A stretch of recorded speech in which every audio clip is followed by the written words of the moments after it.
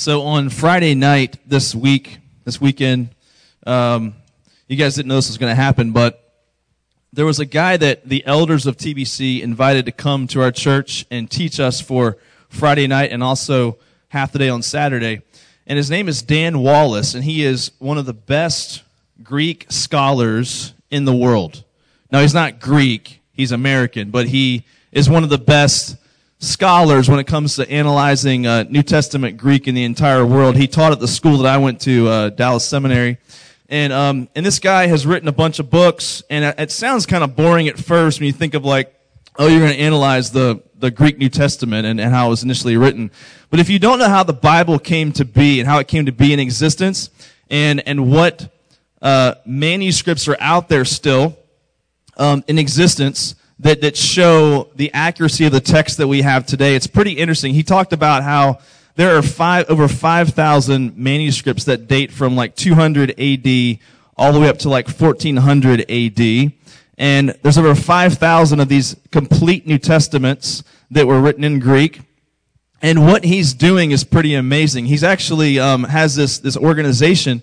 Their existence, their whole purpose is to go and digitally photograph as many pages of these manuscripts as possible and record them, obviously on computers, so that we can have permanent record of these things. Because as you know, paper, as much as you think that paper is can live eternally, paper cannot live eternally. And so at some point, those manuscripts will go and be with Jesus, and they're going to die. And so before that happens, though, his goal is to photograph these things digitally and keep them on record so that people can use them from now until really forever and ever, until Jesus Christ comes back again. So that's his whole mission and goal. But something else that's very interesting to me that he said this weekend that really struck me. He said what drives him, it's not just some nerdy obsession with the ancient text that drives this guy. It's more than that. He said it's what's driving him is there's a popular idea in our culture that's this, that you cannot trust the accuracy of what's in that book over there. You can't trust it. There's too many little textual variants throughout history with these manuscripts. You can't trust it. There have been books written. One book is called Misquoting Jesus by a guy named Bart Ehrman, who's gotten a lot of media playtime on CNN and The Daily Show with Jon Stewart. And people love these kinds of guys. These guys come out, these are scholars, so-called, and they'll say things like, yeah, that book that Christians believe, you really can't buy it. You really can't believe it because there's just too much wrong with it. And they write books about this kind of stuff. And a guy like Dan Wallace, his whole mission is to refute guys like that. But the thing is, guys like Dan Wallace don't get any media airtime. No one ever calls guys like that and say, hey, come tell us how the Bible is true and accurate, right?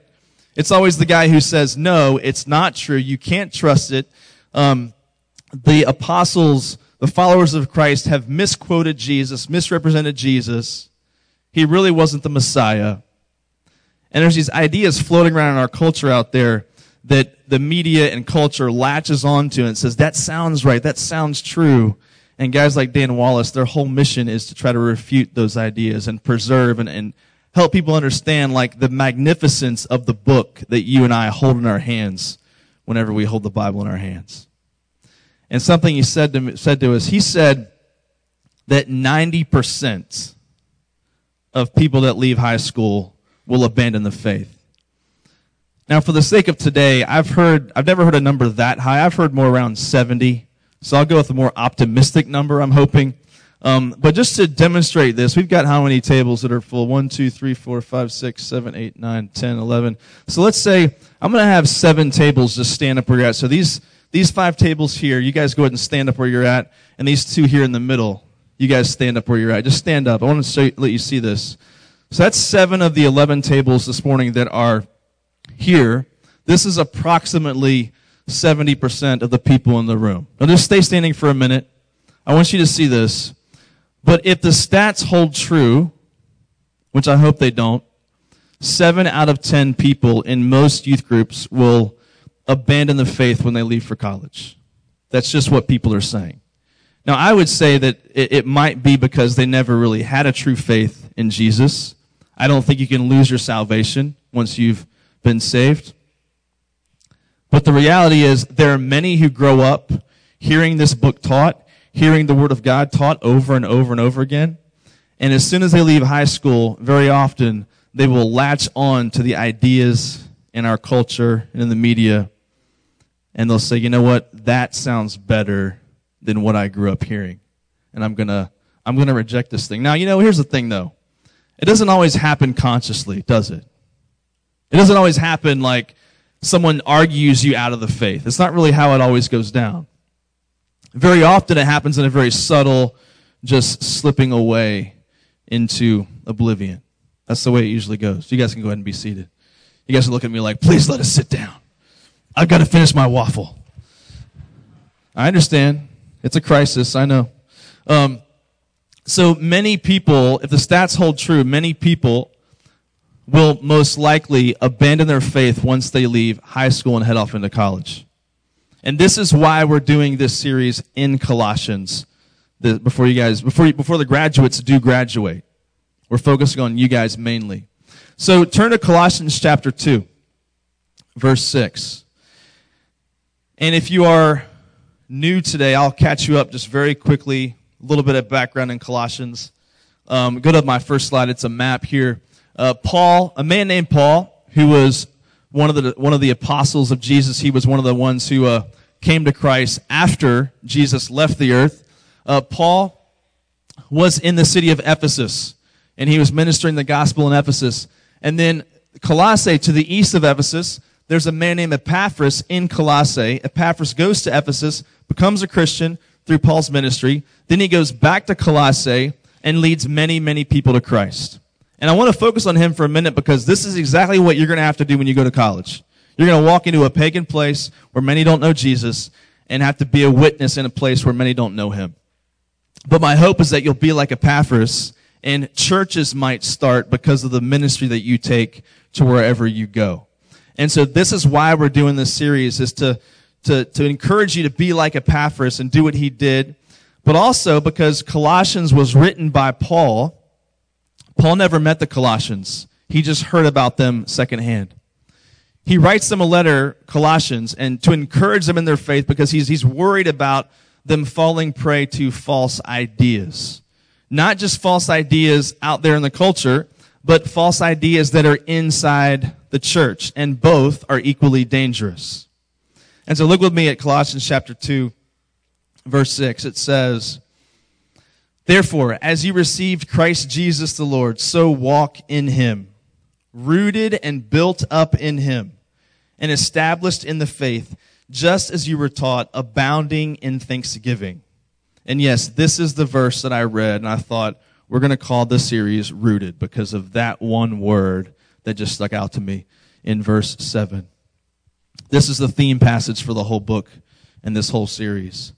So when Paul says, you receive Christ Jesus, Lord, what do you think of? What's the first thing you think of when you hear the word receive Jesus?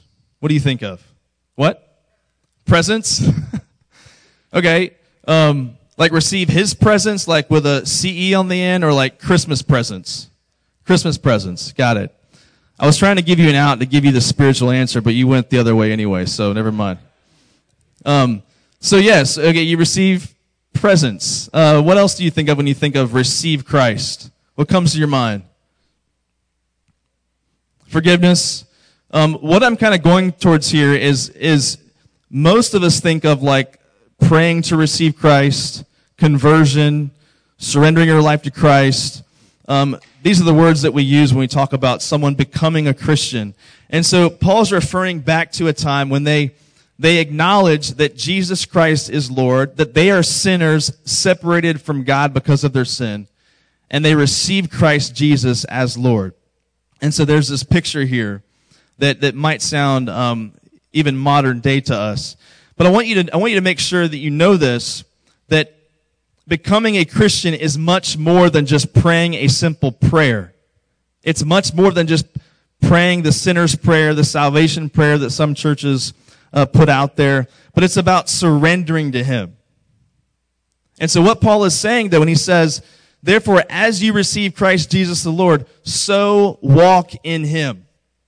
What he means by that is, in the same way that you receive Jesus, That's the same way that you should walk in him. I'll explain what I mean by this.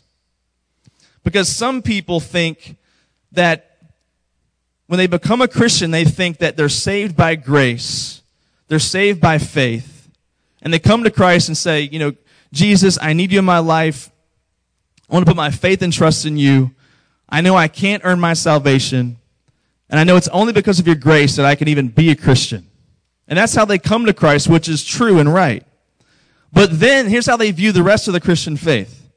They think the rest of the Christian faith is just about just work as hard as you can to be a good person. That's how they view the rest of the Christian faith. It starts in grace, but somehow ends up in works. And we get these things confused. And what Paul is saying is that, no, just as you receive Jesus, so walk in him. So the way that you start being a Christian, in grace, by faith, the same thing is going to be what fuels your growth and your walk with him. You receive him in the same way that you're going to eventually walk in him. There's no separation here. It's not like you become a Christian through grace and then grow through works. It's all about grace. Grace is going to be the fuel that propels you towards growth. It's going to have to come from there. Because here's the deal. The Colossians were being tempted to add things to the gospel. The Colossians are being tempted to say, okay, Jesus, yeah, we got Jesus, but this over here sounds a lot better. And so they're getting into legalism, adding rules to the gospel. It was Jesus and Jesus plus something else. And Paul is writing to refute that and say, no, just the same way that you received him, which is by faith and grace, that's the same way that you're going to walk in him, that you're going to grow. And so, I want you to see this next quote. Write this down. Christian growth does not always come from learning something new, but from walking in what you already know. Christian growth does not always come from graduating to the next step, the next level, JV to varsity. It goes from, you grow from walking in what you already know. And this is something I learned when I was in seminary, because when I went off to seminary to learn how to teach the Bible and so on, I really thought this is going to be like a graduation. Like I'm going to learn about the real Christian faith. I'm going to learn like the real stuff, the next level, right? Because when you've been a Christian for a long time, you start to feel like it seems pretty simple. The truth of the gospel just seems like, yeah, it's pretty simple. I mean, what's next? Show me the next thing. And so that's how I began to think. And when I got to seminary, there's this class they make every first-year student take called Spiritual Life. And it's just 1 hour a week. But the whole point of that class is to ground you and root you in the gospel. And there were times where I would leave that class where the guy would talk about grace, and I knew what grace was, at least intellectually. But this teacher that we had this way of deepening our understanding of what grace really was. And there were times where I'd walk out of that class like with tears in my eyes, like driving home with blurry vision, which is not safe. And because I was beginning to understand what grace really was, what faith really was, what the gospel really was. And here's the interesting thing. Very often, to progress, you've got to go back to the beginning. And that's what God taught me in that class. And this is what Paul's trying to teach the Colossians.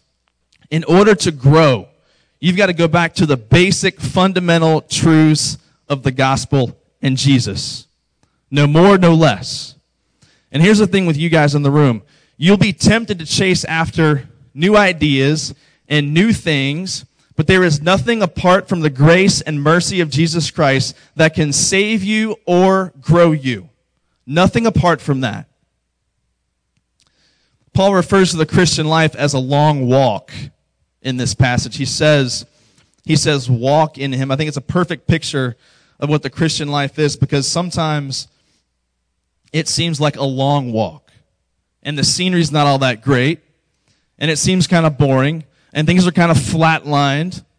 And it's not glamorous. And your feet hurt. And you've been walking for a long time. There are times in the Christian life when you're going to be tempted to say, this is it. This is all there is to the Christian life. This is it. And the Colossians are being tempted in the exact same way. They're being tempted to add to Jesus, to add to the gospel. And this is what Paul is writing against. There's a book by a guy I mentioned last week, Tullian Tchividjian. He's Billy Graham's grandson. And this book is called Jesus Plus Nothing Equals Everything. And we talked about this a little bit last summer at Impact Camp. But Jesus plus nothing equals everything. What he means, this is the entire message of Colossians right here summed up. And all the math nerds are rejoicing right now, I know. Either that or you're freaking out because you're like, that doesn't make any sense, right? So Jesus plus nothing equals everything. But I would add to this. Go to my next slide. I would add this. It's not just Jesus plus nothing equals everything. It's Jesus plus anything equals nothing. What I mean by that is if you add anything to Jesus, it's really a subtraction. If you add anything to the gospel or to Jesus, it really subtracts Jesus. It minimizes Jesus. It strips Jesus of his power if you add anything to him. You've heard the expression that less is more. Well, in this case, more is actually less. Anything more than Jesus and him crucified is really a subtraction. Because sometimes the only way to progress is to go back to the very beginning, the foundation. And so in verse 7, Paul uses three pictures that I want to talk about here. He says, rooted, built, and abounding. Abounding also means overflowing. And so in one verse, Paul compares the Christian life to three things. He compares the Christian life to a plant, to a building, and to an overflowing fountain. Now you might think, that's getting confusing. How can he compare the Christian life to this many different things? I can't think of more different things than a plant, a building, and a fountain. Can you? Like those don't seem to relate whatsoever. But I want you to see something really interesting here. Look at the progression. Rooted, what do you think of? Obviously, you think of plant roots, right? Under the ground. Then built up, you think of a building. Then you think of overflowing, you think of an overflowing fountain. There's a progression here of rooted and then built up and then overflowing like a fountain. So even though they're different metaphors, different pictures, there's a progression in the way he tells these things. From the foundation, from the base, from the roots, all the way to the top, overflowing with thanksgiving. And there's a progression here as Paul is sharing this with the Colossians. And so I want to look just briefly at each one of these ideas. And so when you think of roots, roots are not glamorous. There's nothing flashy about roots, but they give life. They're essential to the life of a plant. And when you think about a plant that's rooted in soil, imagining yourself as a plant, right, in the Christian life, picture yourself there, and after a while, things get boring. After a while, things grow stale. You're like, okay, you're a plant, you're looking around, you're like, I've seen that rock 100 times, right? I've seen that over, the scenery never changes, you're just stuck in the soil, rooted, right? And so the temptation that Christians are going to have is to want to uproot themselves and change their scenery quite a bit. And what Paul is saying here is, no, you stay firmly planted and rooted just like a plant. And so what happens, though, you're tempted to change the soil, to change the scenery, but Paul is saying, no, stay rooted in the same soil of the grace and mercy of Jesus Christ. You stay planted in the same soil of the grace and mercy of Jesus Christ. So many Christians are like tumbleweed. Anybody here grew up in West Texas, like way out there? I think Megan Fulcher, one of our leaders, she's not here today. She grew up in Lubbock, and she said that people joke around about tumbleweed. She's like, they actually have tumbleweed in Lubbock, Texas. So tumbleweed would blow across her yard on a regular basis. And so this happens. Why? Because there's no root system. They get plucked off, and the wind just takes them. And that's exactly what happens to many Christians, or so-called Christians, when it comes to the winds of our culture. Because there is no root system in place. They're not firmly rooted. They're just like tumbleweed in a tornado. And the next picture Paul uses is the word built. And so Paul's trying to relate here to, I think, different kinds of people. So if you're not like a farmer, an ag person, a rural type person, Paul's like, all right, well, we got buildings. Let's talk about buildings. And so he says the word built actually means being built up, meaning it's still happening. It's happening over and over and over again. We're constantly growing. And so what Paul's trying to communicate is that Christians are like a building that's always under construction. They're like Scott and White Hospital. They're just always under construction, right? They're never finished. They're never done. And so what he's saying, I want you to catch this though. Watch. I want you to catch this. The building might always be in the process of construction, but the foundation never changes. The foundation never changes. The foundation never moves. The building might be under construction, but the foundation never changes. This is a picture of you and what your life should look like as a Christian. That even though you're constantly being sanctified, growing, you're constantly under construction, but the foundation should never change. The foundation should never move. And then the third thing he talks about is abounding, overflowing like a fountain, like a river overflowing its banks. And so, now these ideas might seem kind of unrelated, but I want you to see this because they're all three of them are connected. In fact, 2 summers ago, we had the really vicious drought here in Texas. And if I could show you pictures of my front yard before that drought and then now, it's amazing the difference. Now it looks like trash. It's awful. There's brown spots everywhere. There's like dirt. My kids have like a built-in sandbox in the front yard. It's just, we don't need a sandbox. We got one, and the whole front yard is a sandbox. And so, but the front yard before was nice and green. I would mow it, looked like a golf course. It was perfect. Then the drought hits. And what happened in the drought was, I thought it was just because of the drought. So I'm trying to water my grass, but about a year later, my grass is just dead and horrible and looks awful. And this person who's a lawn person said, you know what that is? You have slugs under the surface of your ground. I was like worms? He goes, yeah. He goes, worms did that. I said, really? And he said, yeah, they eat the root systems. And what happened was, these slugs get under our ground, and they eat the roots of my grass, and they kill the grass. And so they're killing it from underneath. And I started thinking about this, and here's what I'm thinking about when I hear this, is that what you see on the surface is indicative of what's beneath the surface. What you see on the outside shows what's underneath the surface. And what Paul's trying to say here, look, if you're rooted, you're firmly rooted, if you're like a building on a solid foundation, it's going to overflow in thanksgiving to Jesus. It's going to come out of your life. And so what's on the surface of your life is going to indicate what's beneath the surface in the root system. The two are connected. And there's this connection between what your expression of thanksgiving to Jesus for what he's done for you.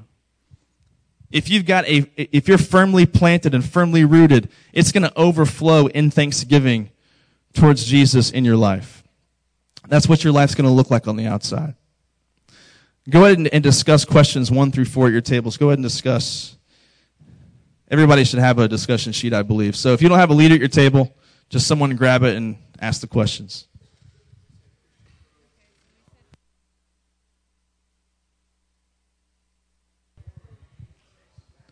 Okay, let's look at verse 8, the next verse in the passage, and we'll do some more discussion here at the end in a moment. So look with me at verse 8. It says, Paul says, see to it that no one takes you captive by philosophy and empty deceit, according to human tradition, according to the elemental spirits of the world, and not according to Christ. Now, when Paul says, according to human tradition and the world, what he means by that is, there are going to be things you're going to hear in our culture that are going to sound a lot more attractive, a lot more true, a lot more plausible than the gospel. That's just the way it is. You see this in movies, in culture, in the media, out there on the street. It's everywhere. There are ideas and things you're going to hear that are going to sound a lot more attractive than the gospel. That's just the way it is. And Paul knows this as well as he writes to the Colossians. You're going to hear false teaching outside the church, and Paul is saying, be careful that these ideas don't captivate you. There's something about something false that's captivating. There's something about when you hear something that opposes the gospel and goes against the flow and goes against what you've been taught your whole life. There's something about that that can be captivating and alluring and sounds like it makes more sense than the gospel. So you're going to hear things outside the church, but you're also going to hear things in the church that are false teaching as well. And this is also what Paul's addressing. He's addressing people who are trying to bring rules and regulations and legalism and add those things to Jesus and say it's Jesus and it's Jesus plus these things. And so what Paul is saying is that, let me just back up for a second. I think one of the most dangerous things about living in the Bible Belt, where many people say they're Christians, is this idea. It's people that are involved in church. They've known about church their whole life. They've been a part of the body of Christ for a long time. It's those kinds of people that can easily fall prey to false ideas inside the church as well. And let's ask the question, why would anybody be tempted towards legalism? Adding more rules, more regulations, legalism. Why would anybody be tempted towards that? What is it about human nature that would make somebody want to live that way? Why did the Pharisees want to live under more regulations? Why did the Colossians want to add these things to the gospel? What's moving them? There's a talk I heard this past week by the guy that wrote the book, Jesus plus nothing equals everything. And there's 3 points I want you that I'm going to quote him from, and it's these. Why is legalism so attractive? Go to my next slide. The first thing is it puffs us up and gives the impression that we can do it on our own. So that's one thing that allures us to this idea of legalism. If I can create the rules and I can follow the rules, then it's going to puff up myself, make me feel good about me, and it gives me the impression that I can do this whole Christianity thing on my own. The second reason is this. If we can keep the rules, we can feel good about ourselves. If you and I can keep the rules that we've created and added to the gospel, then it's a way for us to feel better about ourselves, to feel good about ourselves.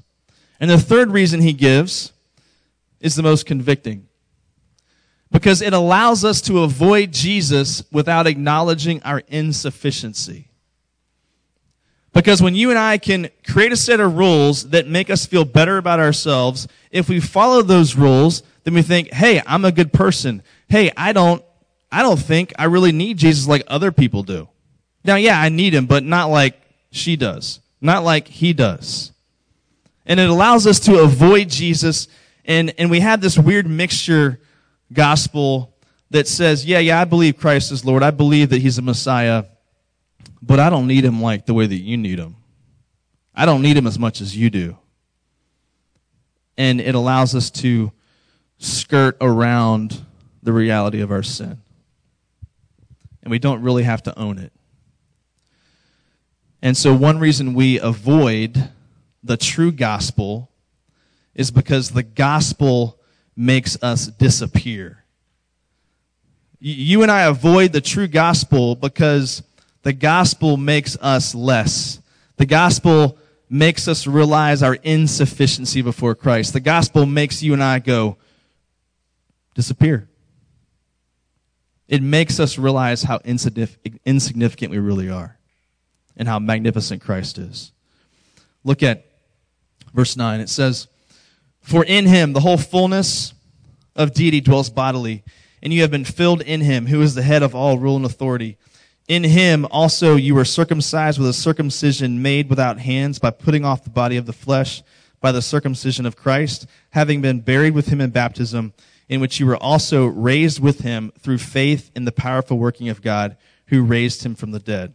So there we go, another 3-verse sentence from Paul. And Paul can be long-winded. But when you read Colossians, what I think is interesting, and there's some sentences like this that you read and go, that just sounds like a bunch of jarbled language. What does he even mean by all that? But when you start to look at the different pieces of what he's saying, it gets to be pretty profound. So I want you to skip down to verse 12 at the very bottom. He talks about baptism. what baptism is, it's not just dunking someone underwater and that's it. It's not like a little magic show, right? Of, hey, the person's now clean, right? It's supposed to symbolize, it's an outward symbol of an inward reality. And so this verse shows us that when you are baptized, it doesn't mean just to immerse someone in water. It means to identify with. And so when you're baptized, you are identifying your life with Christ's life. Christ is identifying with you. What that means is that what happened to Jesus physically happens to us spiritually. So the picture of baptism is literally death, burial, and resurrection. And it's good the resurrection happened because otherwise we'd have to hold you under for a long time, right? And you would just die, a slow death. And so the picture is someone rising up in the same way that Jesus rose up, in the same way Christ was resurrected. Paul is saying the same thing happens to you spiritually. You are spiritually resurrected. And in the next verse, he talks about how this plays out, how this happens. In verse 13, it says, "And you were dead in your trespasses and the uncircumcision of your flesh, God made alive together with him, having forgiven us all our trespasses by canceling the record of debt that stood against us with its legal demands. This he set aside, nailing it to the cross. He disarmed the rulers and authorities and put them to open shame by triumphing over them in him." So many people think that being a Christian is about a bad person becoming good. This verse is clear that being a Christian is about a dead person becoming alive. And the implications of that are infinite. I don't have time to even discuss that right now, but there are far-reaching implications. And it's about a lot more than just a bad person becoming good, but it's about a dead person being made alive. And the question is, how are we made alive? This verse is pretty clear. Jesus makes us alive by canceling the debt that you and I owe him. And the picture here is a very vivid picture. I want you to see this. Because in that day when someone's crucified, their crimes are written on a note and nailed to the cross for everyone to see.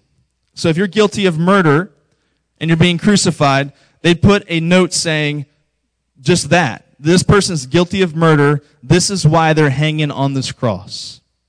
Now, if you remember, there was a note nailed to the cross of Christ. What did it say? What did it say? Anyone? Jesus, King of the Jews. I can always count at least one nerd to know the answer. Thank you, Jacob. Yeah. I appreciate that. So it says Jesus of Nazareth, King of the Jews. Do you know who put that on his cross? It was Pontius Pilate. And do you know what happened? Pontius Pilate puts this on the cross, Jesus of Nazareth, King of the Jews.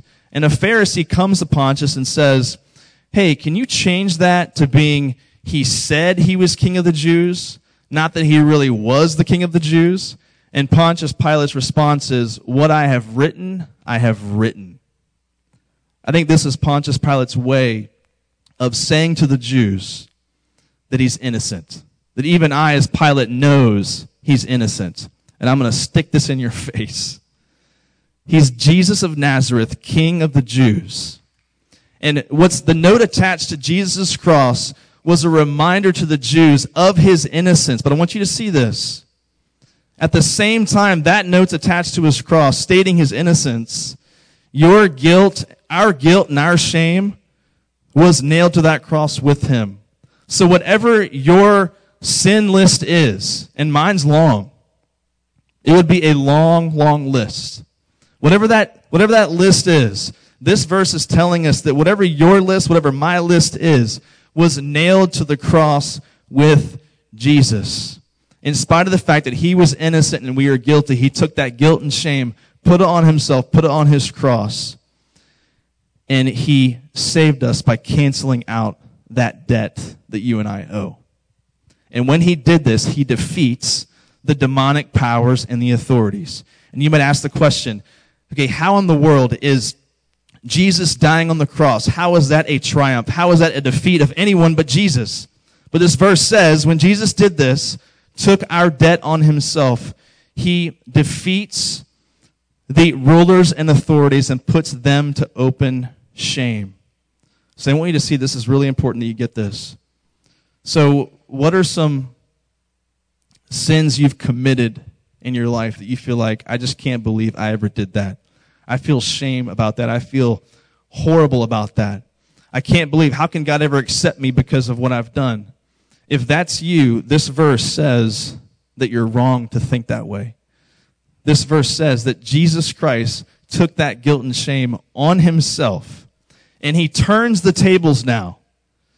He turns the shame on who? The demonic rulers and authorities, not on you. He takes it upon himself, and he turns the tables. The cross turns the tables, and he shames the demonic rulers and authorities. And you and I are seen as innocent when it comes to how Jesus views you. And so with that, I want you to go ahead and discuss your last few questions. Go ahead and discuss, and then pray whenever you're finished at your tables.